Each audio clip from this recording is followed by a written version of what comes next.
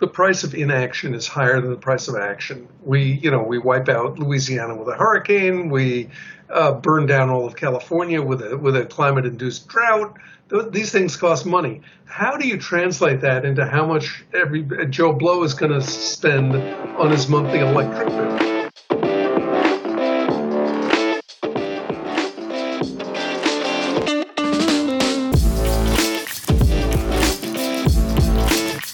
Okay, so welcome to another episode of Young Professionals in Energy podcast. We've got Matt Wald with us today. Matt's an independent energy analyst and writer. He's a former policy analyst and communications consultant at the Nuclear Energy Institute, and he was formerly an energy and environment reporter at the New York Times. We've also got our co-host, Carolyn, here with us again. Matt, Carolyn, how you guys doing? Very good. Doing well. How about you, Mark? Oh, man. Happy to be back in Denver. So. Cool. Yeah, let's just kick it off. Matt, we had sent over kind of a list of questions to kind of help guide the conversation, but I was hoping to start with just tell us about your background. What got you into journalism and writing about energy, and how'd you start? Well, I always liked going out and kicking the tires on technology, seeing things, talking to people. I started at the New York Times in 1976, and by 1978-79, we were in an energy crisis. We're in an energy crisis now, but it's a different kind of crisis. The crisis in 78-79 was the Iranian Revolution and the price of oil going from $4 a barrel to $12 a barrel and nothing flat, and then on to $40 a barrel. And I started writing about how people couldn't get home heating oil, which is what they used where I was assigned in Connecticut by the Times. And how the reason wasn't so much the shortage of oil, it turned out to be distributors using this opportunity to take a big markup. So it turns out that energy is both a physical problem, an engineering problem, and of course a business problem. And I don't think that's generally appreciated. And of course the energy business has changed a lot since then. We now have problems of shortage and surplus. We've got places where there's more electric generating capacity than we can use because we've built all this solar and wind. We don't have the transmission to support it. And we've got a short-term petroleum shortfall here, but that won't last. But we're dealing with a situation where we're heading into both shortage and surplus, and we don't really know how to handle it. Life is going to be interesting. Now, Matt, when you first started your career, you were assigned to energy, or were you interested in it beforehand? I was not assigned to it. It just became the story in the New York area in 78, 79, gasoline lines. You can always tell people to stay home, but if they don't have gasoline, but if they don't have home heating oil, that's another category of problem. And of course, there was a natural gas price peak then. But I just found it's an area that's not terrifically well understood by the public. It wasn't terrifically well understood by my editors, and it was ripe to go out and see what was happening. There were also all kinds of technological developments then. They sort of fell by the wayside. They're coming back again. Electric cars, strategies to reduce carbon emissions, etc. It's all cyclical. It all happens again and again. It's very interesting to hear your perspective from someone who's been around the block. Yeah, my graduate thermo professor talks about the 70s and 80s and how wind and solar revolution then was present, and they had tried it. It didn't work. And his comment was always, no one understands the trillions of dollars of infrastructure that we've already invested in hydrocarbons. This is correct. The other problem is an absolute inability to predict the future. At the time, in the late 70s, a company that doesn't exist anymore, Northeast Utilities, was trying to finish off the Millstone 3 nuclear reactor, and the price kept rising. So the state went out. This is before deregulation. This was all going to be a public expense. The state went out and hired a Boston consulting firm, Data Resources, Inc., now known as DRI, and it's a subsidiary of something else, to see whether the plant was worth finishing. And they cooked numbers for months, and they came back with, well, the only value to the plant is the oil that it will displace because our electricity comes from oil. Okay, that's now ridiculous, but that's what it was then. that the price had risen, but that it would still be worth finishing. The cost was then up around $3.5 billion. It would still be worth finishing if the cost of oil would average $100 a barrel over the plant's lifetime, and the plant had a 40-year lifetime. Well, the plant is now beyond 40 years old. It's still running. It doesn't displace any oil at all. It displaces some coal and some natural gas. And of course, oil never hit an average of over $100 a barrel in that period, especially not resid, which is what they were burning. So they were wrong on all counts. And now New England is lucky to have it because it's one of the linchpins of reducing carbon emissions. So it turns out they did the right thing for the wrong reason. There are other times in energy planning where we do the wrong thing for the right reason. It's really hard to see ahead in this field. It always has been. At this point, you can look ahead and say, we don't have a clue what's going to happen. We've got, at this point, more than half the electric utilities in the United States pledging to get to zero carbon by mid-century. And do you know how many of them have said how they're going to do it? None. They don't know how they're going to do it. There'd be some mix of wind, solar, storage, nuclear. They're waiting for new inventions to make this work, and they don't have them yet. That's pretty baffling. Backtracking on kind of your experience a little bit at the Times, you mentioned that it sounded like there was a niche opportunity since a lot of your editors and the staff at the Times didn't understand energy. Was that a strategy that you could recommend to other kind of young professionals in their careers, that if there's opportunity with an organization, go and chase it? I do, but they should also know that when they go home at Thanksgiving to mom and dad and explain what they do for a living, mom and dad may smile and nod, but it doesn't mean they understand what's going on. I get that all the time. That's right. That's right. Well, the problem is that we're living in a dynamic market and people only pay attention to it when there's something wrong. Now we've got this terrific flow of ideas. Let's stop using fossil fuels. Well, okay, how? Let's blame the fossil fuel companies. Okay, but how much carbon loading is that going to handle? It's not a very well understood situation.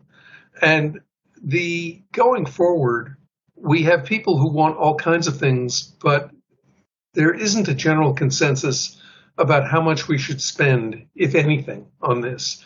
We have people telling us, look, the price of inaction is higher than the price of action. We wipe out Louisiana with a hurricane. We burn down all of California with a climate-induced drought. These things cost money. How do you translate that into how much every Joe Blow is going to spend on his monthly electric bill? How do you translate that into how many charging stations do we really need for electric cars? How hard should we push this industry? We just don't have a mechanism. We have intermittent spurts of will to do it. We don't have a sustained consensus. Climate change became a big deal in the late 80s when we had a drought so bad, the Mississippi fell so low it became unnavigable. And we had power plants with cooling water intakes that were suddenly sticking out above the level of the river. And James Hansen testified, and it was a sweltering hot summer here in the Washington, D.C. area, and everybody agreed we had to do something. What do? We threw a little bit of money into R&D, which may turn out to be useful, but we did not address the problem. I'm not certain how well we're going to address the problem now. Time is obviously shorter now, although I'd hesitate to say precisely how much shorter. I don't know when the drop dead date is. There probably is one out there. And we're now in an energy situation where we got to start planning not only for cutting carbon, but also for mitigation against climate change. We have to harden our energy infrastructure for more severe natural conditions, including drought and fires induced by power lines, including getting walloped by floods and hurricanes, including looking at more extremes in energy demand as weather extremes grow. Life is going to be interesting. I agree, and I'm curious about your thoughts on a typical counter-argument, or one that I've heard to be effective in my thinking, is that the number of deaths or injuries induced in first world countries from climate-related events is at an all-time low, or the percentage of deaths or injuries. And the percentage of insurance claims or infrastructure damage is also at an all-time low, meaning we have lots more infrastructure, so the total amount is higher, but the aggregate amount or percentage amount is lower. Do you have thoughts on that? So we'll burn down a town here or there, only kill a handful of people, not the whole town, because we got helicopters to take them out. We got drones looking down on where the fires are. We know what's coming, etc. Yeah, all that is true. But we've got threats to agriculture. We've got other threats which will have real economic impact. And also, in fairness, we are the carbon Bigfoot. We got the biggest carbon emissions per capita, and we are historically the largest carbon emitters. Yeah, and the United States. The United States. And it's not really fair to the rest of the world for us to use up all the carrying capacity of the Earth. The United States has a history of doing good things and bad things abroad. It's time for us now to show the world how to solve this problem, and also to be ready to export the tools needed to do that. Those tools, at the moment, we've ceded a lot of the solar panel manufacture to slave labor Uyghurs in China. The wind turbine business really is international. There's a lot of interesting, exciting work going on in advanced nuclear, which will be an essential supplement to variable wind and solar. If you like wind and solar, you call them variable. If you don't, you call them intermittent. But in any case, you need a zero carbon source to plug the holes. I call them undependable, unreliable. What percentage of nuclear do you think you would need as a total power source to make an impact on carbon? Well, we got that now. We got 20% of the electric generation is nuclear. Nuclear generation hit a peak about 2 years ago. It's declining slightly because we've had some premature retirements. It looks like it could increase with some new reactors coming on towards the end of this decade.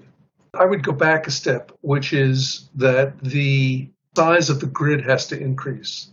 If the grid is going to handle everything now done by gasoline and diesel fuel, if it's going to handle all the home heating and a lot of the industry that's now met with natural gas or coal or oil, the grid by mid-century has to increase by a factor of about 2.5 to 3. And that's just a rough assumption here, presuming that we get continued efficiency gains that offset our economic and population growth. So, okay, we got to grow the whole system roughly by a factor of 3. And guess what? We got to get rid of 60% of the existing system because only 40% is non-emitting. And in fact, that 40% includes some stuff we probably won't tolerate in future. The climate impact of ethanol, for example, is unclear, but it clearly is not zero carbon. The climate impact of burning wood chips is unclear, but it clearly is not zero carbon. So if you throw out 60% and then triple the size of the system, the remaining portion of the system has to increase by a factor of roughly 8. But actually, it's more than 8 because if you're looking at intermittent solar and wind, you got to commit yourself to build to meet the less windy periods, the times when there's less sun. So you got to commit yourself to terrific useless surpluses at certain seasons. So maybe it has to increase, I don't know what, by a factor of 10. Are we on the road to doing that in the next 30 years? I haven't noticed. I suppose it's possible. Okay, God, Matt, you're so rational, so logical. Right. Just in probably a minute or less, or 2 minutes, you outlined and said, hey, here's some real simple math, guys. Right. Like using a bunch of liquid fuels and we're burning gasoline, we're burning coal. If we really want to replace all this is real simple math. How are we going to do it? Okay, so into that, you introduce nuclear. Right now, we think of nuclear as an electric machine.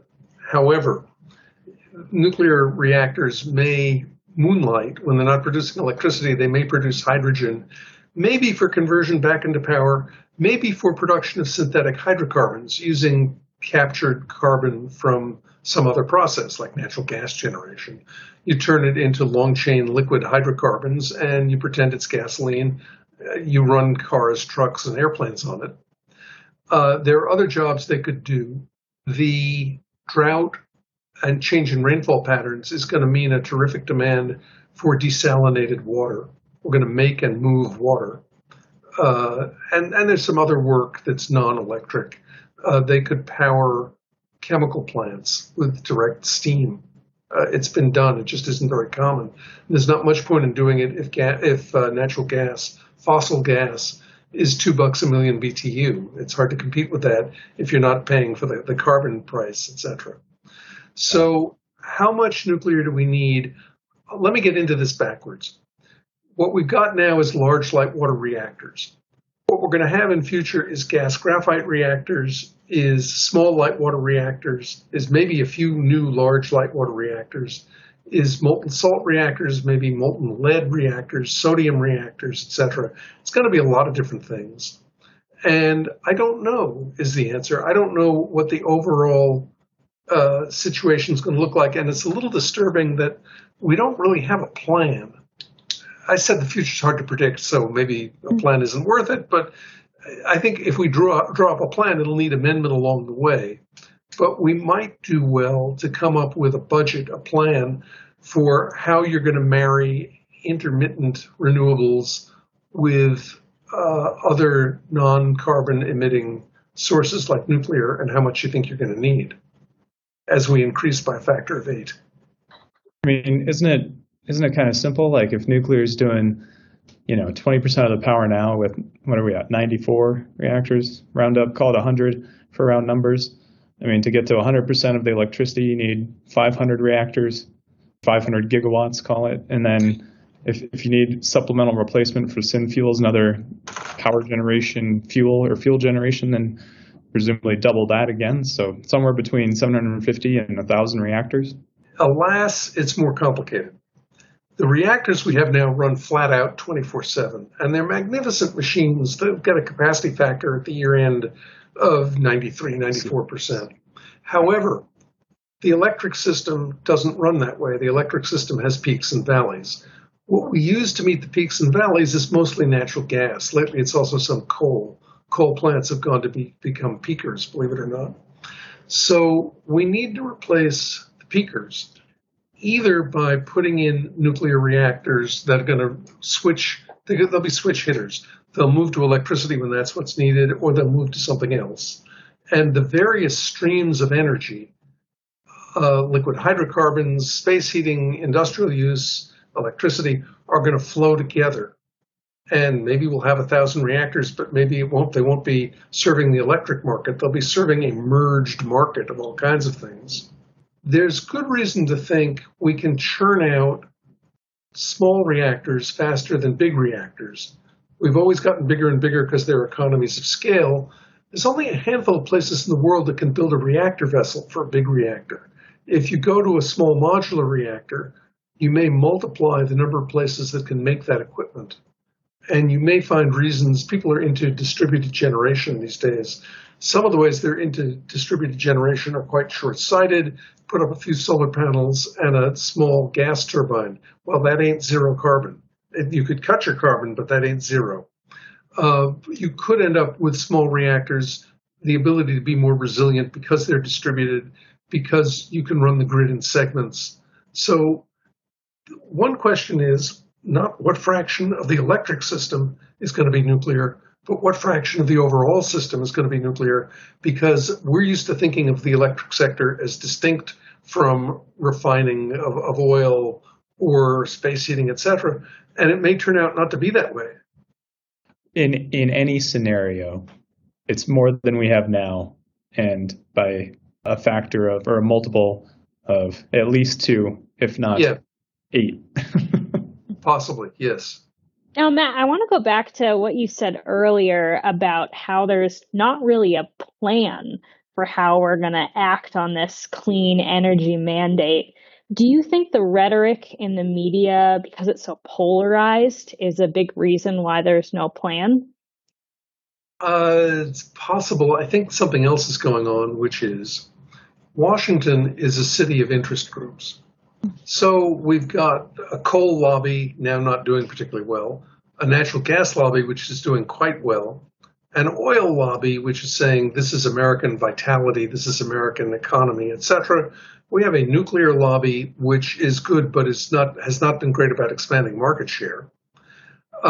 We've got really ferocious, energetic wind and solar lobbies. These are businesses. They're in it to make profits for their members. We don't have an overall view of the way all these pieces are going to fit together. We have put money into various good research and demonstration projects, and if we're successful, a bunch of them will fail, and the good ones will survive, and we'll know what they are. There's benefit and failure here. We need a better mousetrap. Let's build 10 of them and see if 3 of them are worth mass producing. But we don't have a rational engineering plan for how to fit this together. We also don't have the transmission to make it work. If we're going to multiply our system by a factor of 2.5 or 3, and by definition, we're going to not be able to choose where we want to put the wind and solar in order to beef up the grid. They're going to have to go where they want to go, where the wind and solar are. We're talking about a lot more transmission. And we're not very good at permitting and constructing transmission. We know how to build the stuff, but getting it over the political and regulatory hurdles is difficult. Yeah, there's a really great book about that, about the Clean Line, or there's a company called Clean Line that worked for almost a decade, right, to try and build a direct transmission line from the wind fields of Oklahoma to, I believe, the Tennessee Valley Authority, right, to try and... They had 5 of them, the Grain Line Express, 5 of them, 4 in the east, 1 in the west.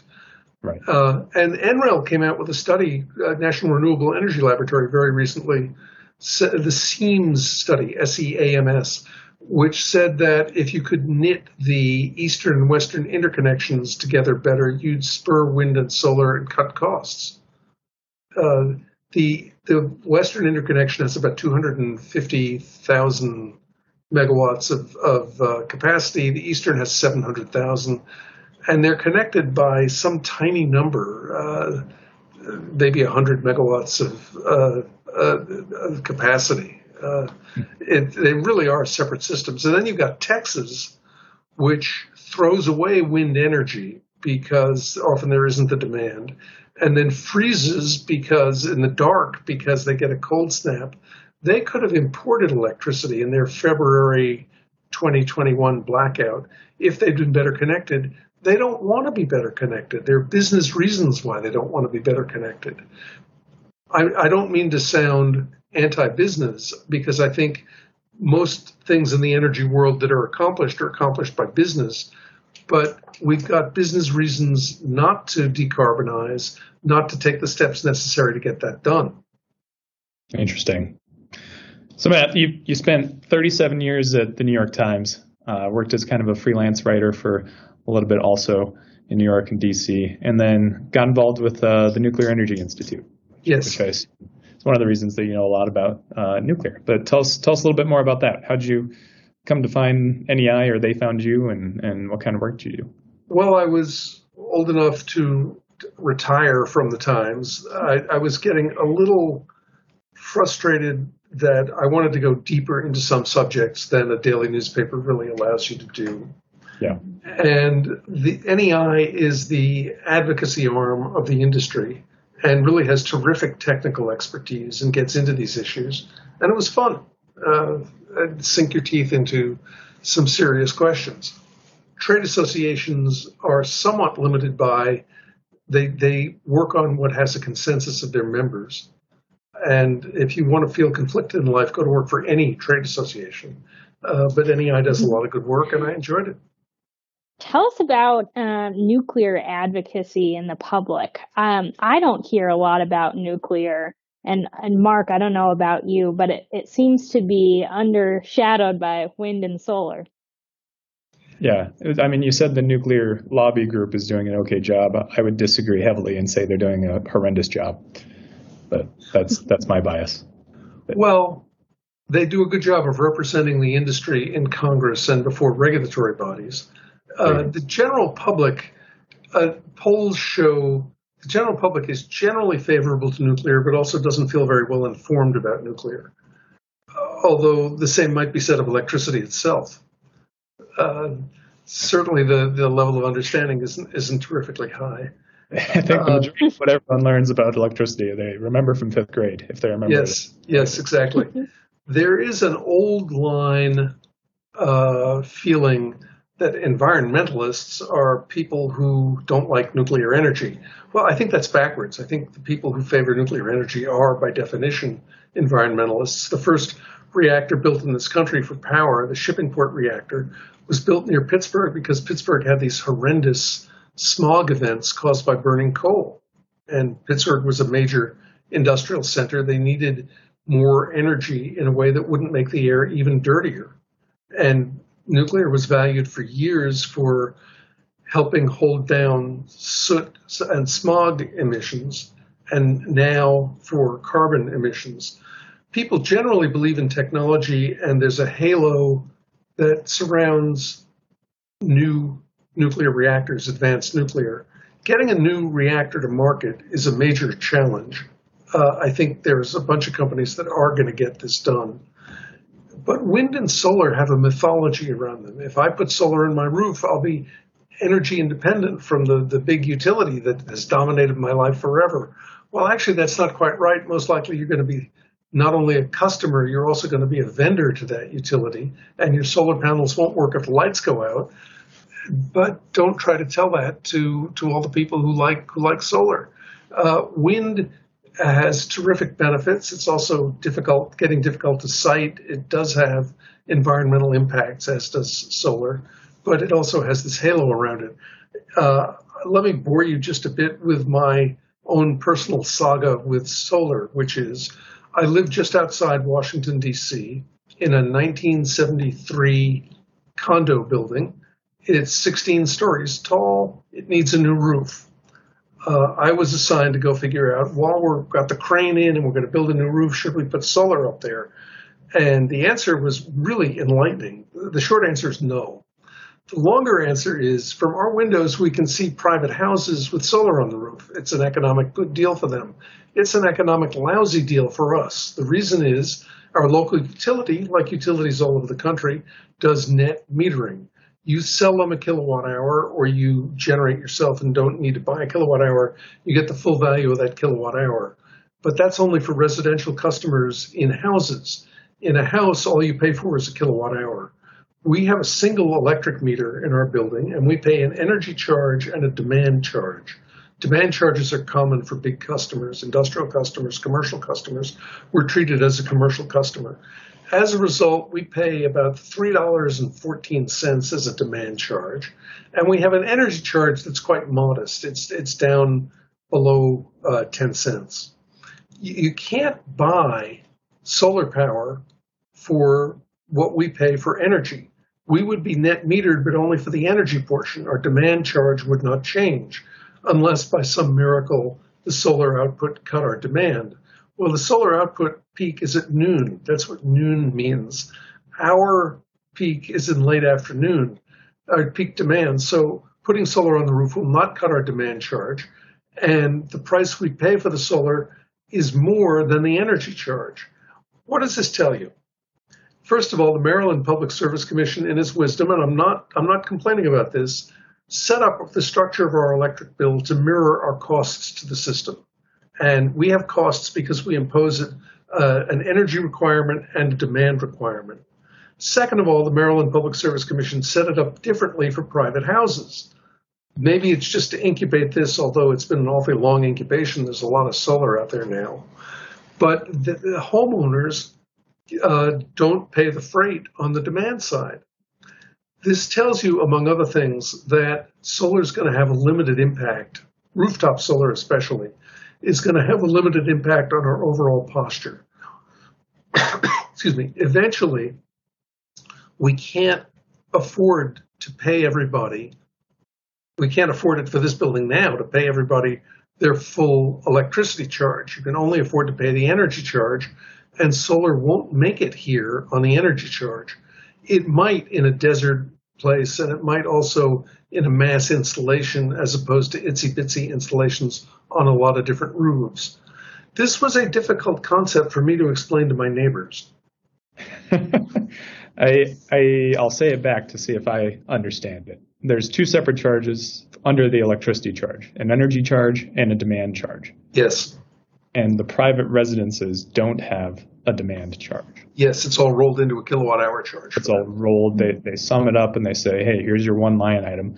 But because you guys are a larger customer, you have two line items, how much energy you used, and then they also need to have, call it a standby cost to meet anticipated demand, right? Yeah. So they have to have increased capacity. And then kind of the point that I think I heard you make is once the system realizes a carrying capacity of solar or inputting energy into the system at times when it is needed, or more specifically when it's not needed, there's a disconnect in supply and demand. And there's the benefit of adding that additional supply that is not lined up at the same time when the demand exists, means that the system will break, right? I mean, that's true. It's not yet true in Maryland. It is true in California, for example, right? But it would be true everywhere with the current system that we have, or the way that electricity grids and markets are set up throughout the country and the world, right? It may be if penetration gets high enough.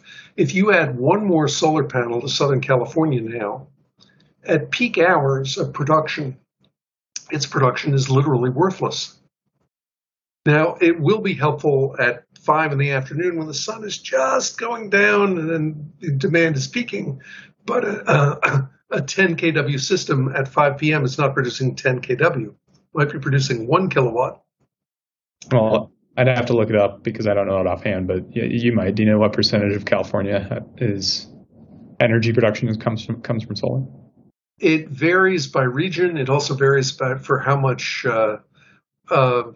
forest fire smoke is in the air. Of course, yes. But I believe in some regions it's up near 20%. But it may be approaching a natural limit unless we have magic batteries. Batteries are extremely expensive. They're environmentally detrimental to build. Emphasis on the magic. Yep. Yeah. Everything we do has environmental degradation attached to it. The trick is to minimize it by balancing things properly. Certainly some batteries are helpful. Certainly there are ways to store energy other than chemical batteries, and California and other places are exploring those. But if I were in Sacramento, single move I could make assuring I'd never get reelected. I would propose tearing out a whole bunch of those solar panels and sending them to West Virginia, because in California, solar displaces natural gas, which isn't clean, but it's cleaner than some other sources. Put them in West Virginia and they will displace coal. So the value of each panel to the environment rises. In addition, West Virginia is not saturated with solar. They don't have this problem of solar cannibalizing itself, of there being so much solar that the value of the production is reduced. As I said, I could do it, but I'd never get reelected. So, Matt, we met through American Nuclear Society. You were moderating a panel of media professionals, so journalists and other writers specifically writing about the nuclear industry. I participated in the webinar. It was a members-only webinar, but I thought it was a fantastic event, and you did a wonderful job moderating. So really, really thank you for that. Thank you. I'm curious about your perspective or takeaway from that event. What do you think the role is of media and journalism in the energy industry? And I'll be specific and kind of revert back to kind of a two-part question. What's the media's general role? And then if we are ever going to achieve the lofty goal of hundreds of additional nuclear power plants throughout the country and the world, how do we do that? What's kind of the most effective method and how is the media involved? Well, part of it is economics, part of it is policy, but those fit together. Let me give you an example. At this moment in Washington, Congress has been debating funding for an advanced test reactor that would mimic the conditions in various kinds of advanced reactors. So if you build a reactor, the conditions in the core itself are quite harsh, and you want to know what kind of metal to put there, how to fit the pieces together. And the trick is you take samples of what you want to do, and you put them into a test reactor, and you bombard them with neutrons at the pressures and temperatures that are going to exist in the plant you want to build, and you see how they stand up. And you can do accelerated testing. You can simulate 10 years of wear or 20 years of wear in a year and a half, whatever, by greater density of neutrons, etc. At the moment, we got one company that's doing that in Russia because guess what? We don't have a reactor that'll produce those conditions. So Congress is discussing whether to fund such a reactor, and a House panel just voted not to do it. We also have a multi-year, multi-grant demonstration project, the Advanced Reactor Demonstration Project, which was funded for the first year. And we got two really innovative reactors that are coming along under that project and were promised more than $1 billion each. And we got some reactors that are less far along in the development chain that were promised seed money to get started. And those companies have received that money, but Congress has got to appropriate increasing amounts from year to year to year. That's partly political. That requires the public to understand what's going on. That requires concern over climate change to extend to, okay, how do we build the tools to solve this problem? And in the case of the test reactor, how do we build the tools to solve this problem? So there is a political component to this. You can go out and do a software startup in your garage. You can't do a reactor startup that way. There are what the economists call high barriers to entry. But there is a public benefit if you can get it done, if you can get these across the finish line. And we need Congress and with the president's budget, et cetera, to help get these projects across the finish line, to show that they can be done, and then to build them in series and with experience, as with all kinds of major industrial projects, they will become more economical, and they will also become more essential. I want to shift gears for a minute, something that I think the media doesn't understand but needs to. You see these stories here and there. Solar is now cheaper than coal. You can produce a kilowatt hour for less money from a solar panel, taking into account the cost of the panel, the cost of hooking it up to the system versus coal. Well, that might in fact be true. The same is true of wind in some cases. However, the object is not the cost. The key parameter is the value. We have reached the point in some places in the United States where the value of wind produced at peak wind hours or the value of solar produced at peak solar hours is zero. It has no value. It doesn't matter if it's cheaper than coal if its value is zero. And then you're going to crank up the coal plant, or more likely the natural gas plant, at sunset, after sunset, etc., when there's no wind. So let's just, I guess, be crystal clear. Why is the value zero? Because power plants are cannibals. They eat each other. To draw a biological parallel. Yeah. Because we work on a supply and demand system in most of the United States. And even in more traditionally regulated places, we're working on a supply and demand system. And if they're producing power at hours that you don't need it, that's reflected in its price, not its cost, its price. The single message I'd like to get across is cost and price turn out to be two different things. They didn't used to be. It used to be if the price fell too low, the coal plant turned itself off, or the natural gas plant turned itself off, or the hydro plant saved its water for later, and the price rose again, and you could establish some stability. Now we flood the market at some times, and the market starves at other times. So nuclear plants don't have to be cheaper than solar and wind. They have to produce energy at a price that is below the market price. And they can do that because there are times when the market price of electricity will not be affected by sun and wind, because sun and wind won't be running. and because we put appropriate interpretive charges on carbon-based sources. You can get your electricity from coal if you want, but it's going to cost you X dollars per ton of emissions. Ditto fossil gas. I got to hand it to the fossil gas industry, though. Calling it natural gas, it's not natural. Calling it natural gas instead of fossil gas was the greatest rebranding since we turned yellow jacket bees into pollinators. It is natural. It comes out of the ground. It's organic. Well, it's natural. It's natural compared to what preceded it, which was town gas, which was partly cooked coal, mixture of H2 and CO. But its natural location is in the ground. It's not at the burner tip. Brilliant branding job. Yeah. And I don't mean to knock it completely. It's better than coal, but it's not zero. Well, it's refreshing to hear your take on the price of solar versus the price of coal. I've actually thought about this question a lot. And if you had like 3 buttons in your house, like the gas station, with solar, wind, and coal, I think that coal button would be hit a lot of times, because when you go to the gas station, unless you have an old car, you always hit the lowest number. Yeah.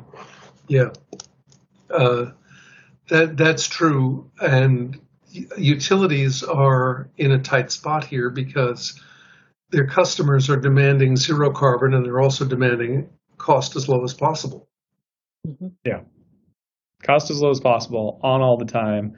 Those things are expected. Now we want the upgrade and have be zero carbon also. Yes. Yeah. Which I don't really understand how you do unless you have a reliable, dependable, deployable. The energy of the future is WT. As you may know, everything in the energy business sounds better as an acronym. WT stands for wishful thinking. Yes. So let's be a little optimistic, I guess.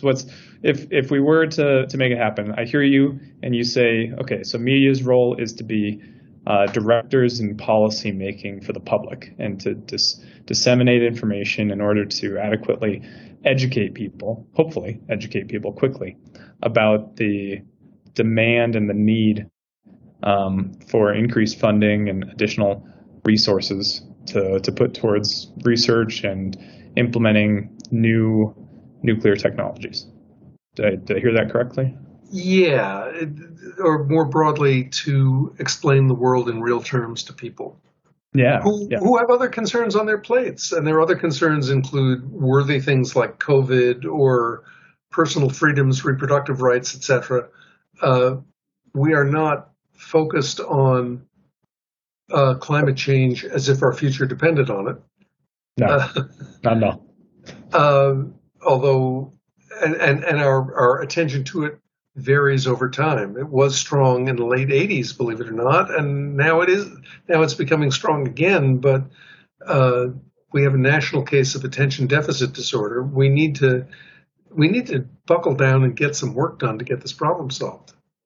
Yeah. And the one thing you can't buy is time. We have squandered time in a variety of ways. For example, we never got a good industrial scale demonstration of carbon capture from coal. We started out on it on 3 different occasions, and we didn't finish any of them.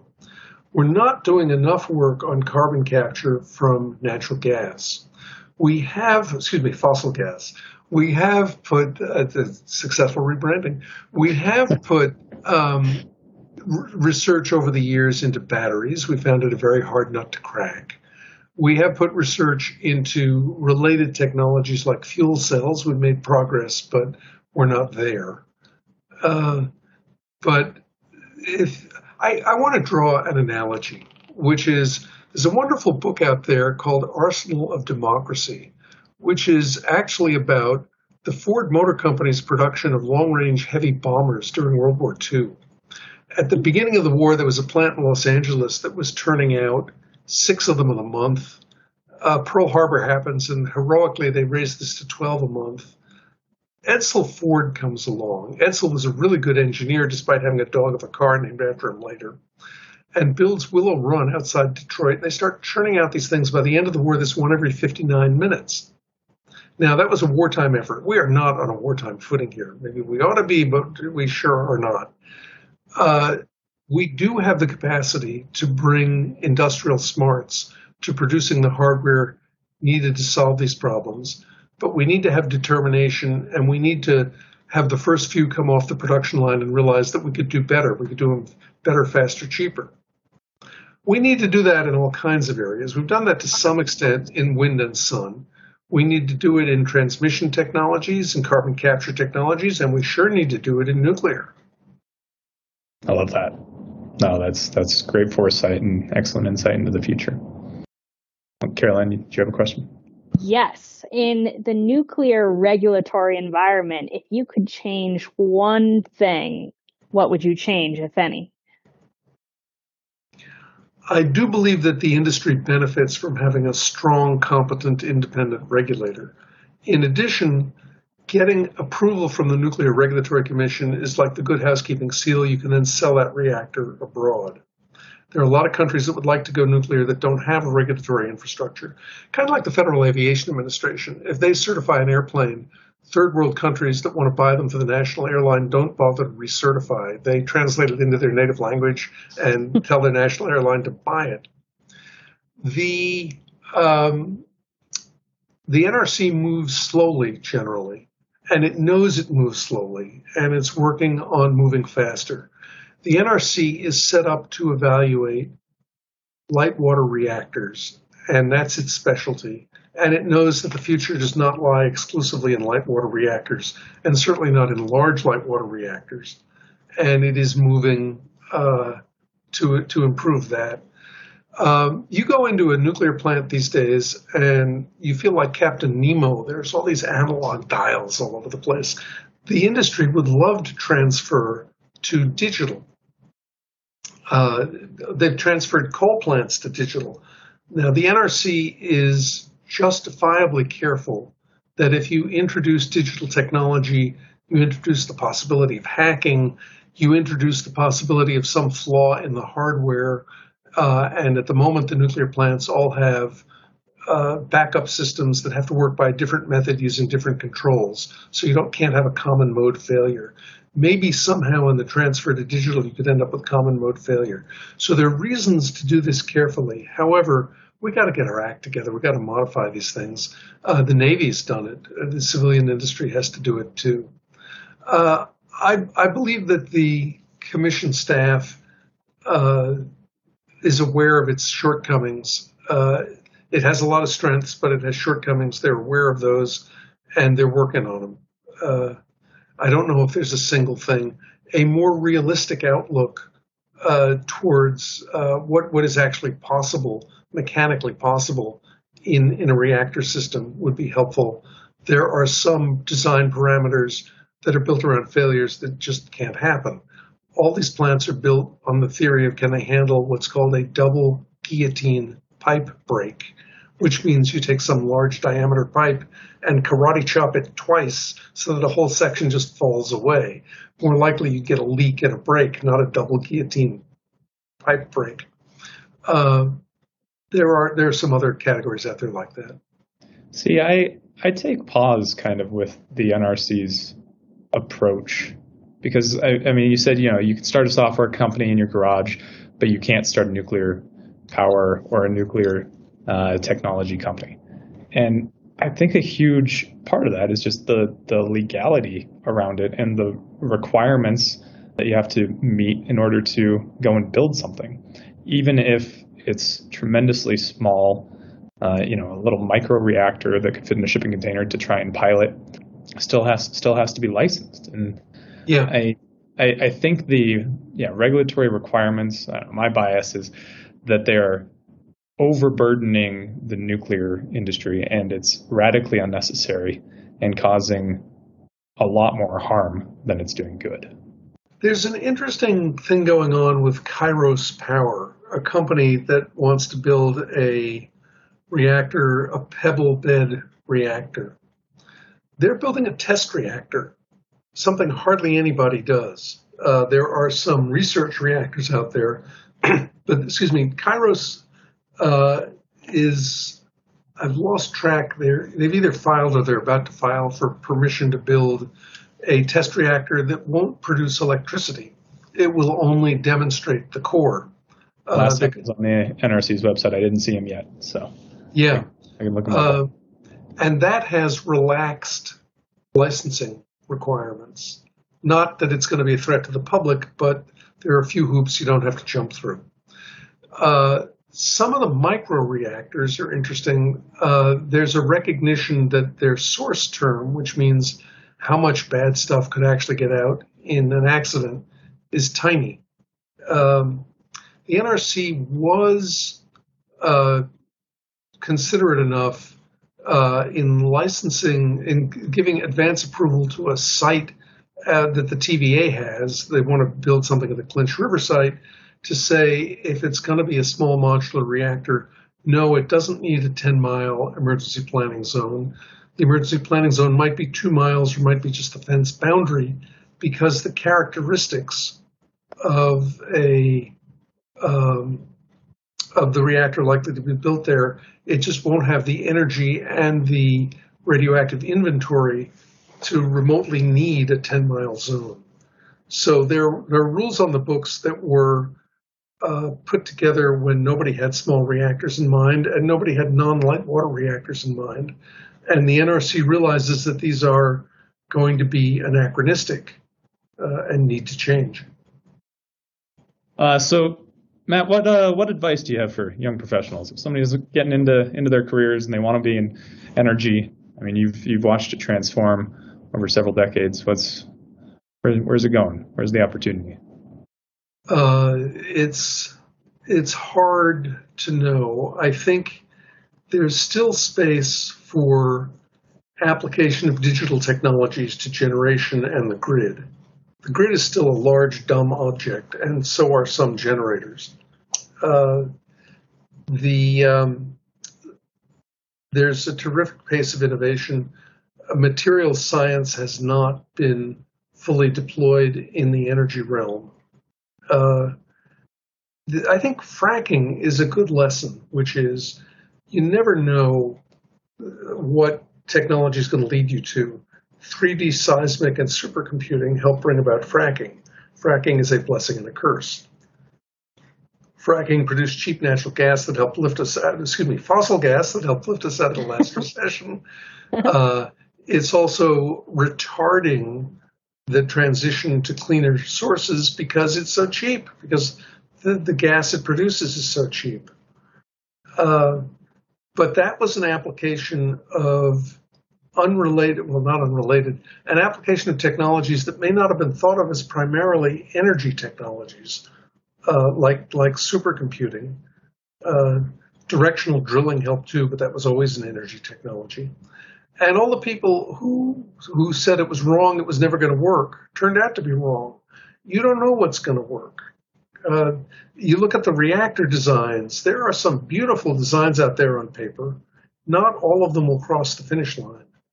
And I think, as I said earlier, we need to sponsor a bunch of them. People need to be willing to take risks in personal careers, in industrial policy, to try things out, because there's value in knowing what works and what doesn't. I believe you said earlier, there's success and failure. That's a great takeaway from this. Yes. And that's about all I know. Cool. We'll wrap it up there. Matt, we really appreciate your time, and thanks so much for chatting with us. It's been a pleasure. I've learned something from each of you, Mark and Caroline, and keep up the good work.